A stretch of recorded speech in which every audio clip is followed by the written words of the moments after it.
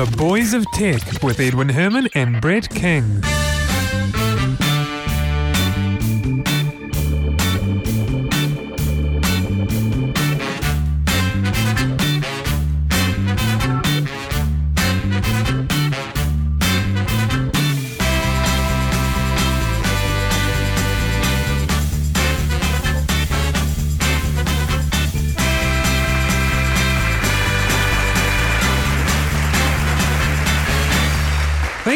Thank you very much. Welcome along to episode number 36 of The Boys of Tech for Monday the 28th of September 2009. My name is Edwin Herman, my co-host Brett King. Welcome along.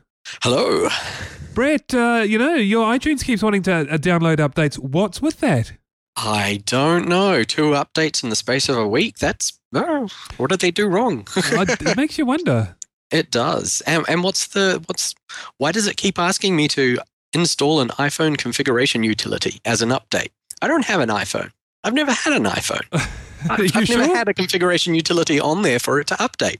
That's but still, it really wants to update this iPhone utility that I don't have. It's bizarre. I know. It's funny because Apple these days, will release something and then within a week, there'll be an update. Yeah. It's like, why don't you just wait a week, do some more research, and then ship it, you know? Yes. We aren't your beta testers. Yeah, exactly. Well, I think you we ask are. us to be. Well, if you ask us to be, I'm sure, of the vast majority of people who use Apple products would be quite happy to be beta testers. They just generally, people like to know when they're being a beta tester, though. Exactly. So have you updated your iTunes now? I have. It still does the annoying thing of not auto-detecting when my media folders have been updated. So. Oh, really? Yeah. I still have to tell it, hey, look at that folder again. I'm sure you'll find something new. How do you even do that? I don't even do that. God, it took me a little while. It's in the file menu. Is it? Add folder. Just re-add the same folder. Oh, add to library. I didn't know you could do that. I've never really explored iTunes. I kind of just don't really use it much. Oh, I use it all the time. Oh, do you? Well, I've got an iPod, so. Oh, well, I used to use it a lot when I had an iPod. That's true. But only for the iPod syncing of podcasts. Yeah, I use it for all of my playlists and syncing around, doing what people use iTunes for when they have an iPod. What, you mean updating it? Yeah. Keeping track of your music library. Yeah. Well, flicking onto the iTunes store, seeing what's new. Well, actually, yeah, I do. Trying out the free sample. Yeah, I do Not that. having to pay for it. Yep, I do that as well. And the single of the week that you're referring to is quite good. The last one, or the one before last, was really good. I don't recall what it was, but yeah, it was. I remember thinking it was the first good one for quite a while. Okay, well, if iTunes keeps track of the ones, our listeners now know that the one before the last one was a good one. Yeah. But they'll have to look it up themselves. I'll tell you what I did like that wasn't so recent, but was somewhere in the last couple of months, was Road to Nowhere. Road to Nowhere? Yeah, it's a remake of... actually, let me just play it to you.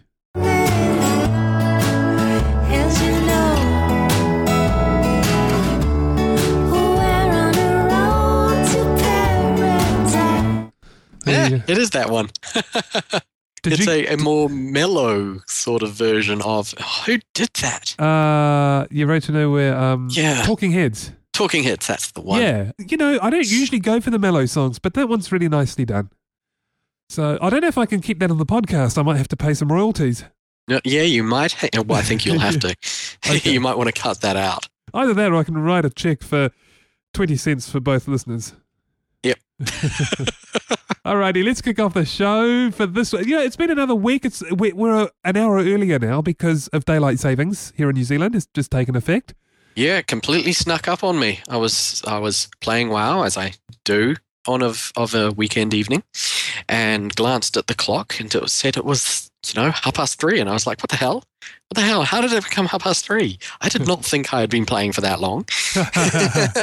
So I'd completely missed the changeover. So I then checked my phone and my clock, and I was like, Okay, well, my computer knows it's daylight saving. Good for it, because I had no clue. Well, you're not meant to check your phone and clock. You're meant to check your smoke alarms.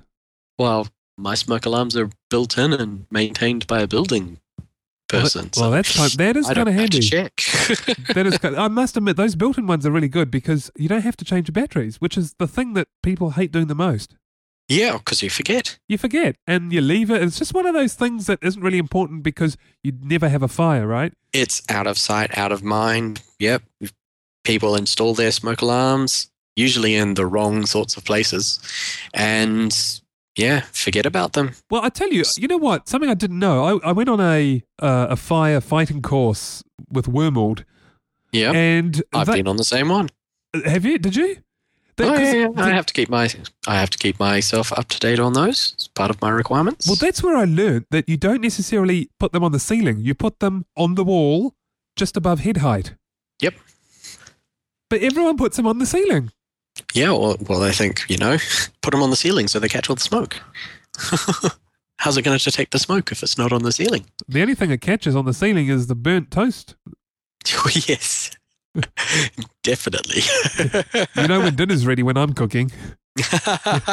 Yes, that's one of the things that we've been really conscious of here with our built-in fire alarm smoke detectors is, you can't just turn off the smoke detector when you're doing a fire because it's built in. So there is a disadvantage. You've got to be a little more careful in the amount of smoke you produce. Well, actually, what I'd like to know is, I mean, neither of us smoke, but can you smoke indoors with a smoke alarm?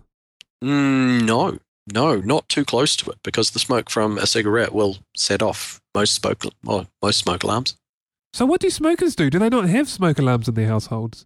Or do they smoke don't have them in don't have them in those rooms. Put them further away from your smoking chair, or smoke outside. I guess they're pretty sensitive. It wouldn't surprise me if you were having a cigarette in one corner of the room. It would set off the alarm in the other corner. They're really sensitive, those things. Well, some of them are. Some of them are a little more, robust for general use in a household. Our one always goes off. It's annoying. There's one that goes off all the time. It's really annoying. You know what we've done? We've taken the battery out, and I can just. Oh, yep, that makes it it's a great smoke alarm there. Well, I was just saying, I could just about see myself on those ads where the fire service come knocking on your door spontaneously, point a camera in your face and say, where are your smoke alarms and why are they not working? Oh, I took the battery out because it kept going off. And, you don't want to be one of those people on TV. No. So I better go and fix that and get a new one. So yes, if it keeps going off, then you get it checked. Either that or I should get my toaster get yourself checked. A new one. Oh, yeah. Maybe that's why. So the first story up for this week, the question of, when you buy news, are you buying the medium or the content? What do you say, Brett? Well, you're buying the medium, aren't you? Because why else would the price vary depending on where you get it or what it comes in? Whether you buy the newspaper, whether you look at it online, whether or not it comes on CD or something else. You're buying the medium that the news comes on. The news has never been paid for itself. Yeah, you know what? If you think about it, when there's a major news event, 9/11, 7/7, even Princess Diana, the papers didn't double their prices for this amazing, important news. Nope. It was still the same old $1.20 for your daily paper. It was still the same price for the paper. It was still the same price for the magazine. You might have gone out and actually bought one, whereas you might not have previously, but you weren't paying for the content. You were paying for the medium that news was being delivered in, not for the news itself. So why is this important? Like, what's the importance of that on the way that news is going to be delivered in the future? You got a good question there, Edwin. I think you should answer that one. Well, I think the point is that people are saying that you're just not going to be able to sell news on the internet because for the very reason that you're only able to charge for the medium through which you're selling, the cost of bandwidth, right? As opposed to the cost of physical pulp, paper. Yep. So you're not selling the content, you're selling the medium, and the medium is next to nothing. A few bytes. The medium is next to nothing, and as we've talked about multiple times when we've talked about, micropayments for news and when this news Murdoch and his plans came out, was that there are so many alternative places that you can get the content, the news, for free, that why would you pay for it? Well, in fact, what you've just said is exactly what Eric Schmidt has said, CEO of Google, has come out and said. He said that, exactly. Yeah, he said basically that for general news, there are so many free sources that the marginal value of paying is not justified based on the incremental value of quantity. And he goes on to say something that you said in this very podcast several episodes ago, and that is that for general news, you're not going to be able to sell it, but for special niche markets, you may just be able to pull a nice tidy profit. Oh, precisely, because reiterating what I said last time is for general news, for that information, there are so many places you can get it, dozens and dozens of different places you can get that information in different medium for free. Whereas specialist niche markets, things like what Rupert has with the Wall Street Journal and things like that, those are specialist markets. That is the prime resource for news in those specialist markets. You can charge for that because you've got a group and you've got the only source of that information. But for general news, stuff that turns up in your regular Sunday Times or, daily news or whatever your newspaper happens to be or whatever news website it is that you watch, there are so many other places you can get exactly the same news for free that there's no way you're going to be able to sustainably try and serve that up and make people pay for it. I think you should be the CEO of Google. Oh, I'd love to be. But yes. But I think we're just on the same page as a CEO of Google, which is pretty cool. Well, the thing is, it really, if you analyze it, it does make sense because, as you said, news is everywhere. And we talked about this an episode or two ago as well, about how difficult it's going to be selling general news because unless everybody, and I mean absolutely everybody, charges for news, it's not going to work. It's fifth form economics, isn't it? Supply and demand. Yeah, well, it's... When you control the supply, then, you can charge for the demand. But when you do not control the supply, and the supply is basically infinite, which it is for general sorts of news information, then the demand, you don't control the supply, so you can't dictate how much it costs. So going back to this notion of paying for the medium, not the content, if you're going to sell news on the internet, you can really only charge probably about a cent for a page. Less than that, in fact. Less than that, yeah. Because that's that. It's less. It costs less than a cent to deliver a page of news on the internet. Precisely. All you'd be able to do is offset the cost of the bandwidth to deliver it from your machine to the consumer.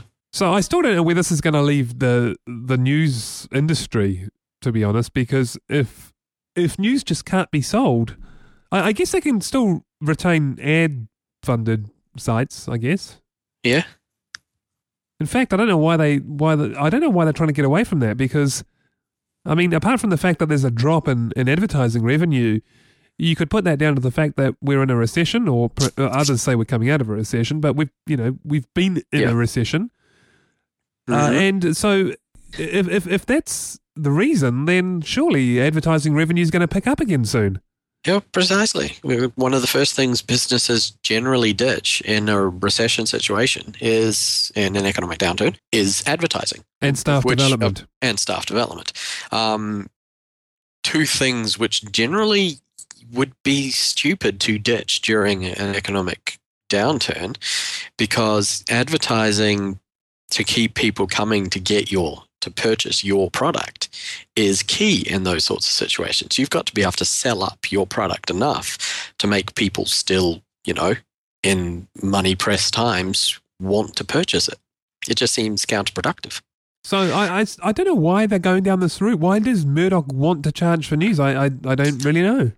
Doesn't make sense. It could be a shift in revenue sources. He's seeing the traditional, their traditional bread and butter profits sources declining and hasn't been weighing in any profits from something else, or perhaps just generally because general news is so freely available, the general profits on providing news has bottomed out. It's, well, declined somewhat. I would be hard pressed to imagine that it's drastically bottomed out in any sort of way, but we don't have any of those sorts of figures to look at to make any sorts of comments on those. But yeah, all I can guess is they've seen smaller numbers than they expected or wanted and are trying to make them up. So if this notion of paying for the medium is correct, then Murdoch's going to fail, right? Yes. Yeah, definitely. Well, that'll be a big change for him. He's been very successful so far. Yes, he has indeed. He's a very good entrepreneur. In Australia, Microsoft is finding more and more people are selling pirate copies of their software because their software keeps getting better and better. Well, okay, I'm joking about the last part, but in effect, that's what's happening. They're really trying to crack down on this. They've increased the size of their investigation team, and they're targeting auction sites for people who are selling counterfeit versions of Windows and Office. Yep.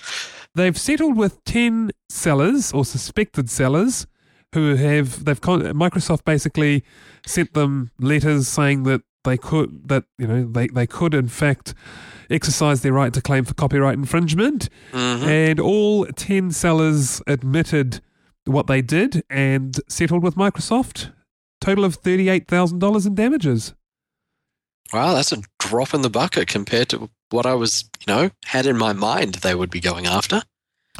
Well, you can bet your bottom dollar if they took it to court, they'd be asking for a lot more. Well, precisely. But of course, it's costly to go to court. Yeah, well, it is. And you got all those, you get all those wonderful punitive damages, kickback sort of things in the American legal system, which you don't get in most others. Maybe that's why they've settled for this, because seeing as they were all Australian sellers, perhaps, anything would have to be done in Australian courts. And I'm pretty sure you don't get punitive damages sort of things in Australian courts. Or at least not as easily.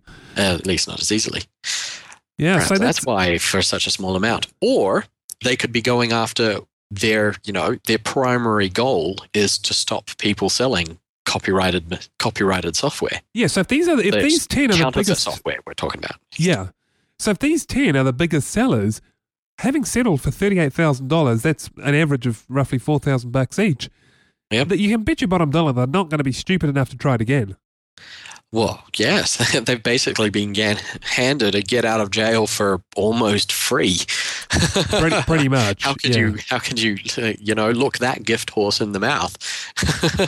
It doesn't actually say in the story how many copies they sold, but one of the people who bought a copy, Lee Thomas, purchased a copy of Windows for $210 from an eBay seller based in Queensland, Australia, and he discovered it was a counterfeit.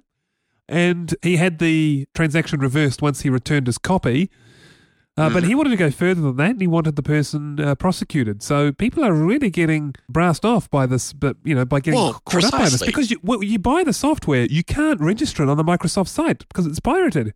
Of course, because when you're purchasing what you think is a legitimate copy of something and you get something which is counterfeit, it's completely different from the people who go out and download a pirated version of something. You're unwittingly taking part in getting something which is counterfeit, and so you're being ripped off. You actually paid out the money for a legitimate copy, and you should be getting a legitimate copy. And so, yeah, of course it would anger you to be basically ripped off. You paid for something which wasn't real.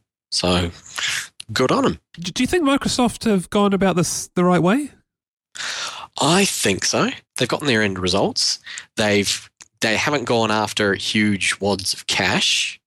They've gone after stopping people from selling counterfeit software, so that when you purchase online and pay money for the product, you're actually getting the real product. Yeah, so, I agree. I think they've done the right thing.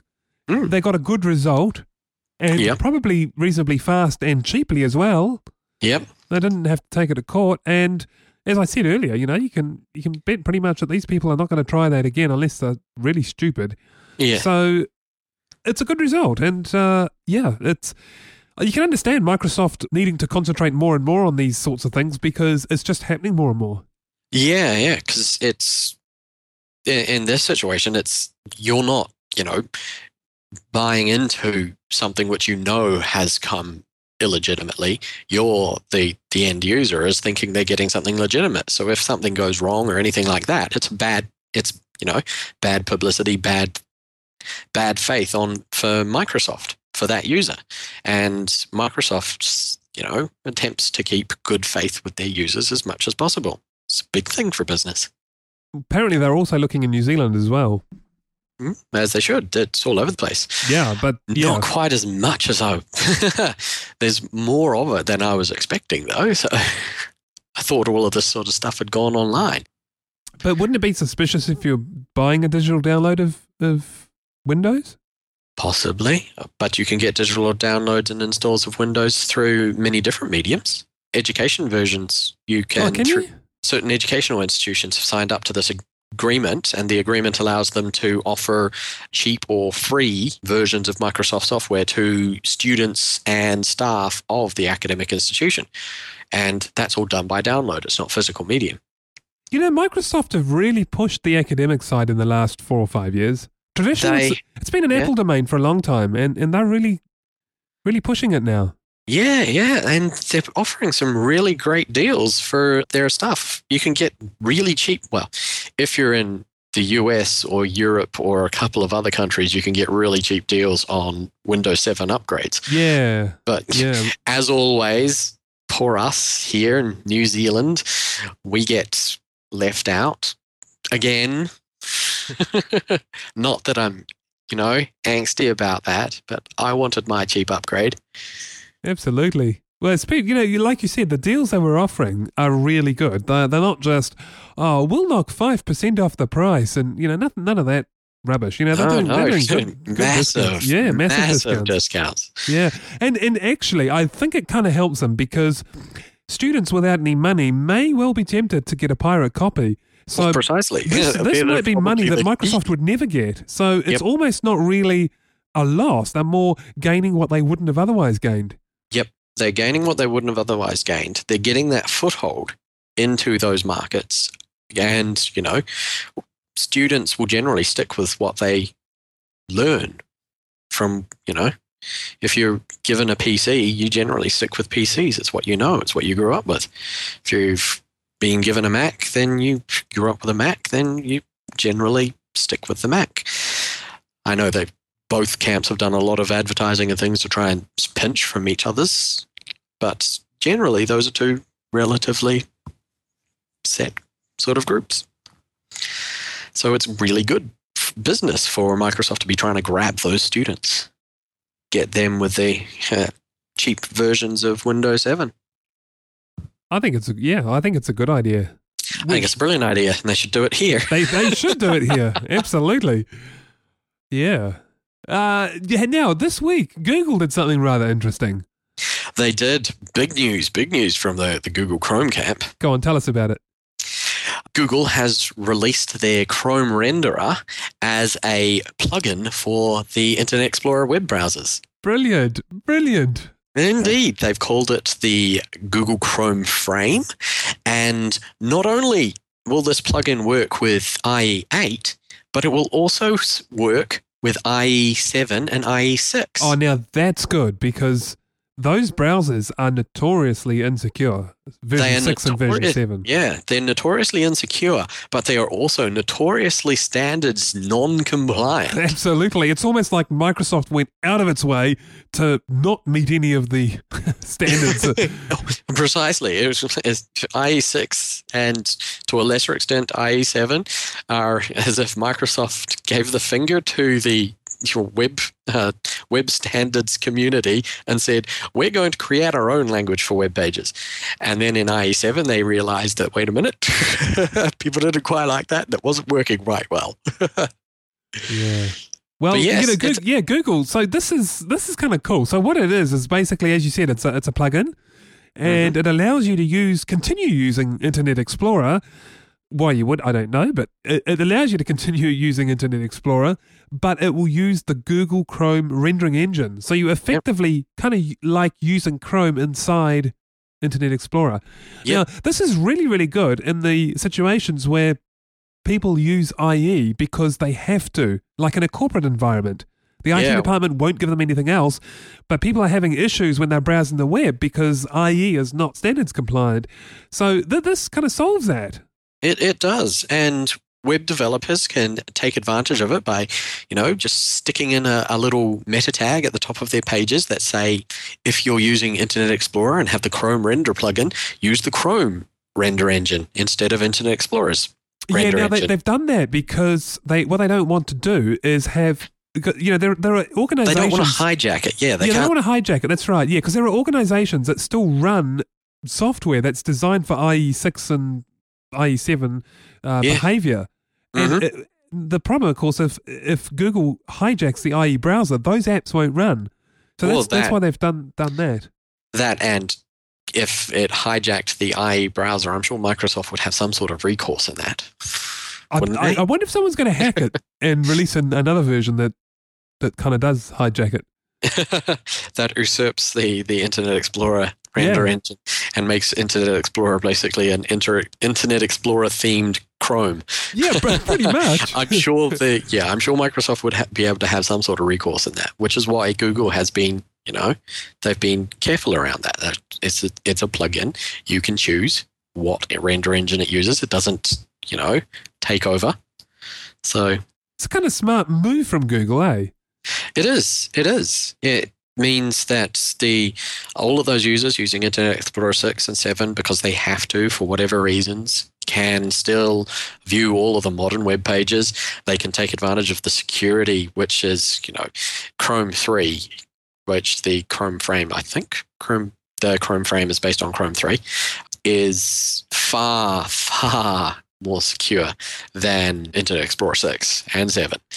So they get to take advantage of that when they're just generally browsing the web, and then they can flick back to the Internet Explorer render engine when they're doing whatever it is with their business web app or something which was written for Internet Explorer 6. This is almost embarrassing for Microsoft, really, to have another competing browser create a plugin that effectively turns their browser into theirs. It really is. It really is. And I think it's somebody else coming up with a Band-Aid for the problem of the fact that there are still so many instances of Internet Explorer 6 still active. This kind of reminds me of the guy who created a patch for an Adobe flaw that was outstanding for so long, and he eventually created his own patch for it and released it on the internet, and millions of people downloaded it. Mm-hmm. And Adobe were rather embarrassed about it because here they were basically doing nothing about it, and this guy came out with this patch and basically said, here, I've patched it because Adobe won't. And this is almost kind of what's happening here, although it's more embarrassing because it's a competitor. It's Google saying, here, don't worry guys, we'll fix your browser for you. That's effectively what they're saying by doing this. Well, yeah, it's kind of what they're saying. It's all about the fact that we've got these 3 different versions of Internet Explorer, and they are still really prevalent out there. You don't find that with most of the other web browsers because, you fire up Firefox and there's an update. Firefox tells you, hey, there's an update, patch me. Or, hey, there's an update, download the new one. And it'll do it all for you. Same with Chrome does something similar. I have no idea about Safari. You'll have to tell me whether or not Safari alerts you when you fire it up. Well, no, Safari's a bit more like IE on Windows. It relies on the system software relies update. On the system update. Yeah, that's right, yeah. Which does by default run it once a week, but it doesn't just check itself. One of the cool things about Firefox is that you fire it up and it lets you know that there's an update. First, there's a security update, and it's simple and easy, one click, and it will download the new one, install it, do all of its thing, and bing, comes back up, and you go on using. Really user-friendly, really easy to do.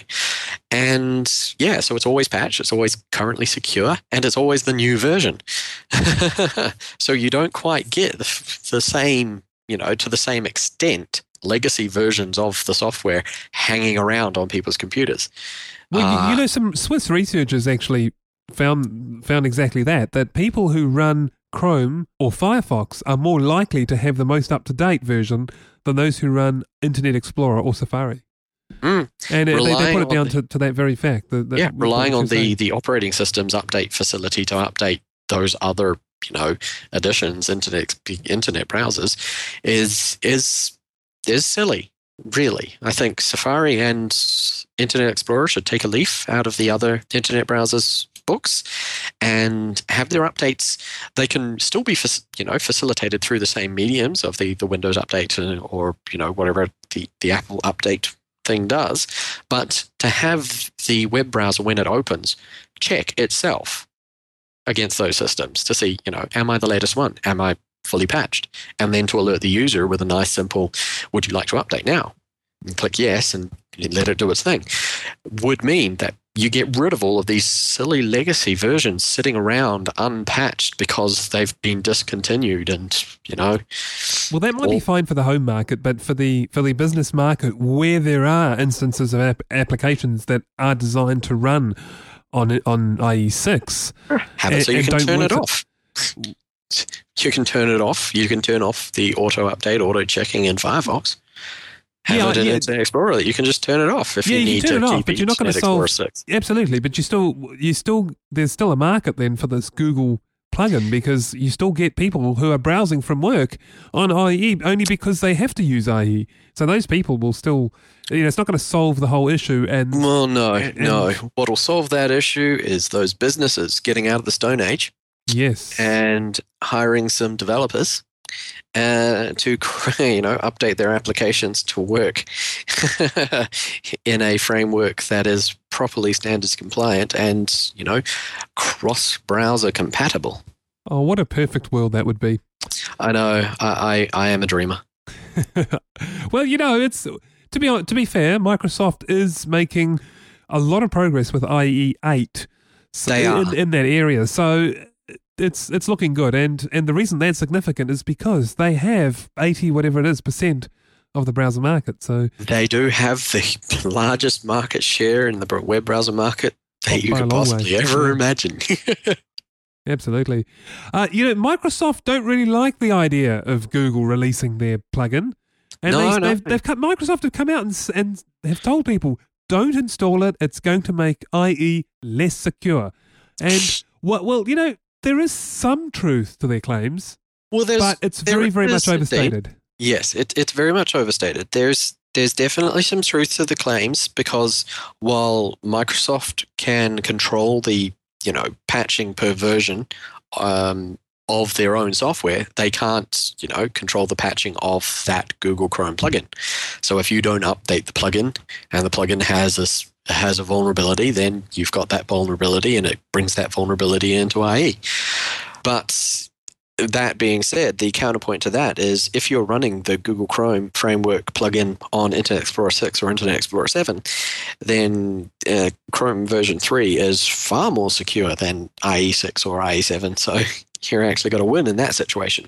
Yeah, but they've got a legitimate point for IE8, which they are doing their they are putting a lot of effort into. Yeah, and you're right. IE8 is very secure, and we know that Google Chrome does have its flaws as well.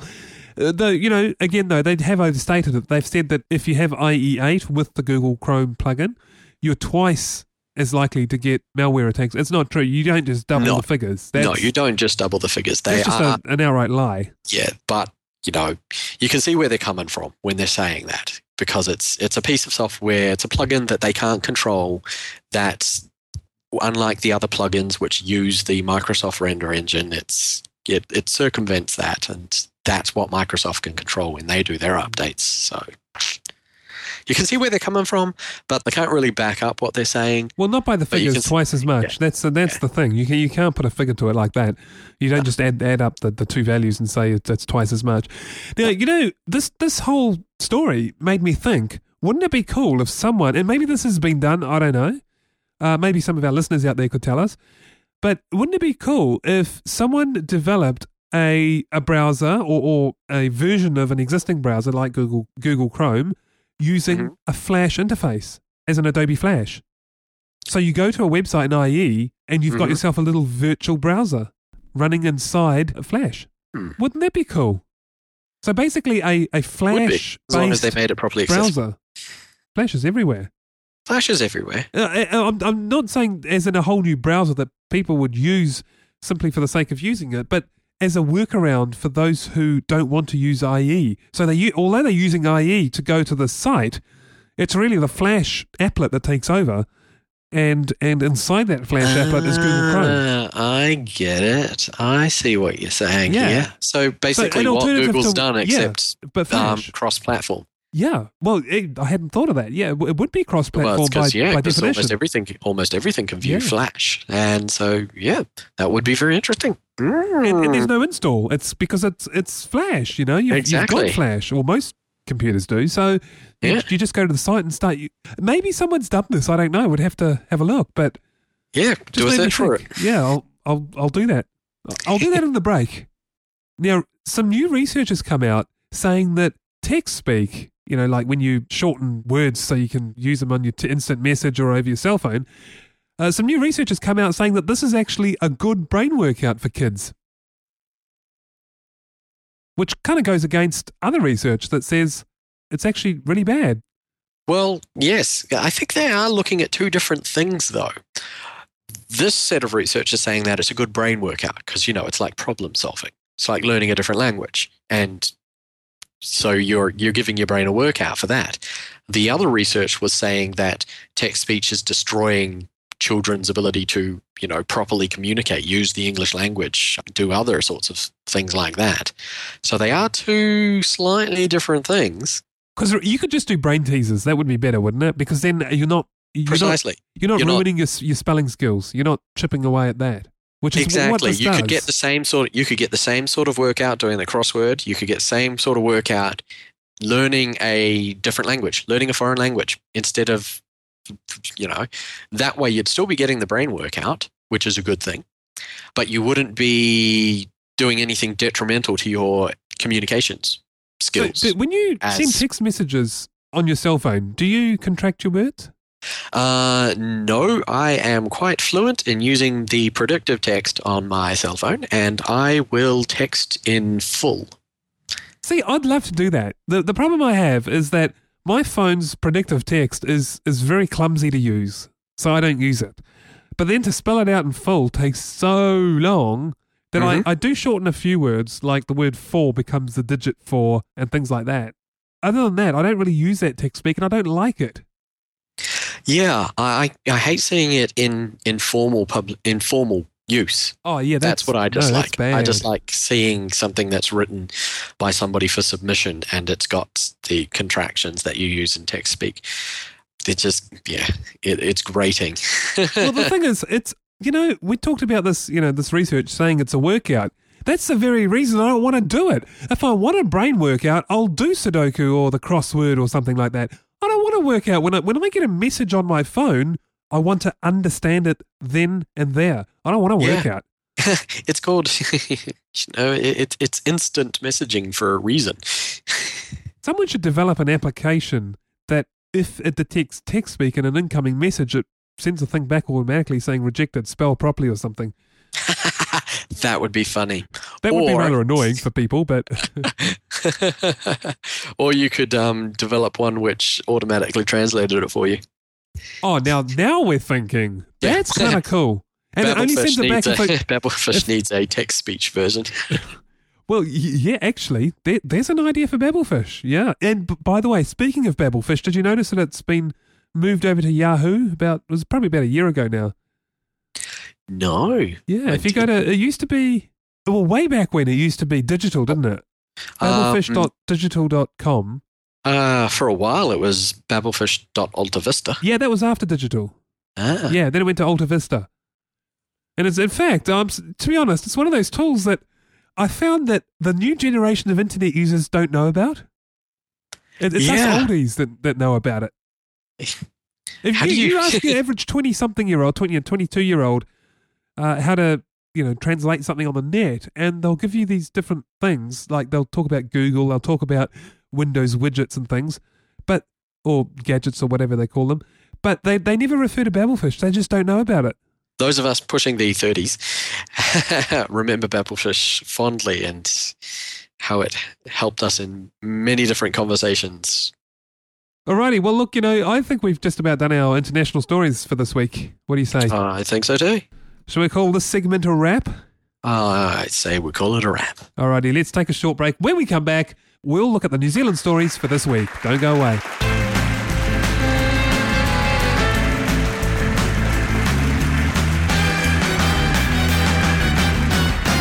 Welcome back. Now, before we get into the New Zealand story, you've just noticed that Google has 2 L's, right? Yes, Google has indeed got 2 L's on its front page. In fact, they're not really L's, are they? They No. look like L's. What are they? They're ones. Apparently, it's time to celebrate Google's 11th birthday. Woohoo! Happy birthday, Google! Happy birthday, Google. Yeah. And still going strong, we might add as well. Yeah, still going strong. In fact, I don't know that Alta Vista lasted 11 years. I don't think it did. Wow, that's kind of cool. All right, so the New Zealand story for this week. A blogger has effectively been told to stop advising on immigration because they haven't got a license, basically. Yeah. What's with that?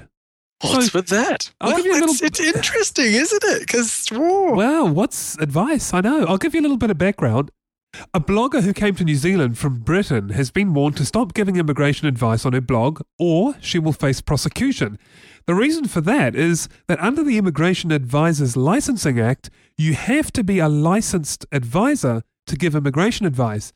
And what they're claiming is that on her blog, she gives immigration advice, and that's illegal. Yeah. But the question is, what is advice? Because she says, I'm just speaking my mind. Her name's Helen Winterbottom. She's got a blog, avalonsguide.com, and she's saying, I'm just speaking my mind. So what constitutes advice? It's a very good question. She says she's never heard of anything like that before. She reckons we're the only country with such a law. Well, quite possibly. We're the only people who require licenses for people to give immigration advice. It's kind of, it's kind of weird because in a way it seems ridiculous. It seems like, well, surely you can say whatever you want and advise and make recommendations, surely. Mm-hmm. But on the flip side, if you think about it, other disciplines have restrictions. You can't give medical advice without a license. Precisely. You can't give legal advice without a license. Yeah. So it's kind of it's tricky. I don't know. I don't know how to think about this one. It kind of confuses me in a way because it's just one of those things. Why should it be so protected? I guess the reason they have these different licensing acts and different licensing authorities to cover these sorts of things is to make sure that if you are being given advice, that if you are receiving advice, you can be pretty sure that the person who's giving you that advice really knows what they're talking about. They're not just making it up as they go along because they like the sound of their voice or, they're venting about something. They actually know what they're talking about. And they've got a piece of paper which says that they know what they're talking about. So there is that guarantee you get for it. Shouldn't it be up to the person who's looking for advice to check whether the person that's giving advice is a qualified... You've got the flip side of it. The buyer beware. If they're actually giving and offering advice, those sorts of things, then they really should be covered by this licensing act. But if they are, as this person claims they are, just offering a support forum where people can discuss, immigration things they've had and get stuff off their chest and that sort of thing, just like there are support forums for all kinds of different things, including, as you said, there's support forums for talking about different stuff from the law and from medical, different diseases, and support forums for people with different specific illnesses and that sort of thing. If it's that sort of thing, then it really shouldn't be falling shy of a advisor's licensing act. But if she's actually giving advice to people, then Well, how do you define advice? That's the thing. How do you define advice?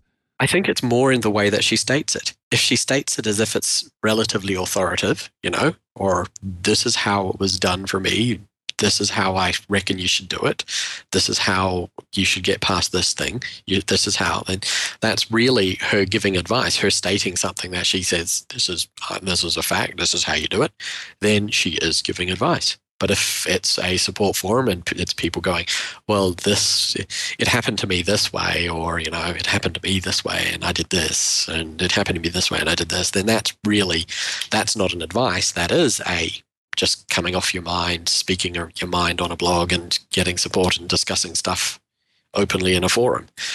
But if it's more how it's phrased, really. Well, she says, I can't believe that in New Zealand we have a law that makes it a criminal offence to offer advice to someone. It really takes away our basic right to freedom of speech. But then there are laws about, giving medical advice. Well, as I said, that's exactly right. There's damn good reasons for it. You can't claim to be giving medical advice to somebody without having a piece of paper that says you really know what you're talking about. Because, somebody takes your advice and then carks it, then... A spokesman for a group called Kiwi Immigration Watch, Alan Hughes, said the act was daft and against the Bill of Rights, and that they're going to be supporting Helen's case. It's, part of that grey area that the internet helps open up. This area, it's not new. This grey area has existed for ages, ever since the act was created. This is just highlighting it, as the internet is prone to do, highlighting these grey areas and things when you give people a forum to get out there and speak their minds. Well, I tell you what, speaking of grey areas, the one I'm waiting to surface is the one about auctions. Now, in the Auctioneers Act, it says you have to have an auctioneer's license to run an auction. The auction sites, they get around this by saying, we are not auctioneers. We're just providing some technology for people to sell their equipment. Yeah. But then you can come back to them and say, but you're still calling these auctions, right? So are they auctions? And they say, oh, no, they're not auctions, because if you read the Auctioneers Act, it states that a minimum of 6 people have to be present at a venue, etc., etc. Yep. So the next question is, aren't they then breaching the Fair Trading Act, because they're saying they're offering auctions, but they're not auctions? Yeah. It's not an auction.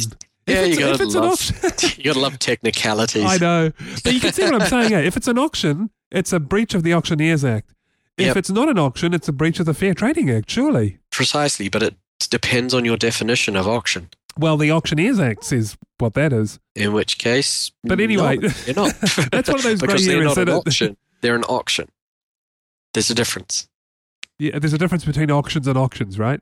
Yep, obviously. Right, I just didn't realise it. You're gonna love it. It's those are those grey areas it's those tons of it's where legislation has not caught up with changing face of technology. Absolutely. And it's when you get into these grey areas, and it's how you get out of the grey area which determines whether or not you've done something good or whether or not you've created some horrible piece of draconian legislation. What I thought you were going to say, which one was going to be coming up, is something else that was recently in the news, and that is, I think it's in America. It's just off the top of my head. The people attempting to make websites which are promoting body dysmorphic disorders, bulimia, anorexia, as lifestyle choices, trying to make websites that support those and promote those illegal. Oh, they're wanting to make those websites illegal. Yeah, on the fact that they are, doing exactly what you were talking about before. You've got to have a medical background to provide medical advice. They're saying they're promoting positively anorexia and bulimia, incredibly damaging body dysmorphic disorders, as positive choices, lifestyle choices. Oh, I see. For people to make. And just like the stuff about websites which promote suicide and euthanasia, they're wanting to, make, and just like websites that promote, other sorts of indecent acts and pornography of a illegal variety, illegal. So all these things come into one category, and that is promoting self-harm. Because they are. Promoting self-harm or promoting harm to others. But how is that grey anyway? Because wouldn't that be a no-brainer? Yes, those websites should be illegal because, But then you get into the whole freedom of speech. Yeah, there are some pro-suicide people, people who think suicide should be, or even to a lesser extent, a less extreme extent, euthanasia. There are a lot of people out there who support euthanasia and think it should be legalised. So what you're saying is, shouldn't those people be able to speak their minds and create websites that talk about these issues and promote it? Mm.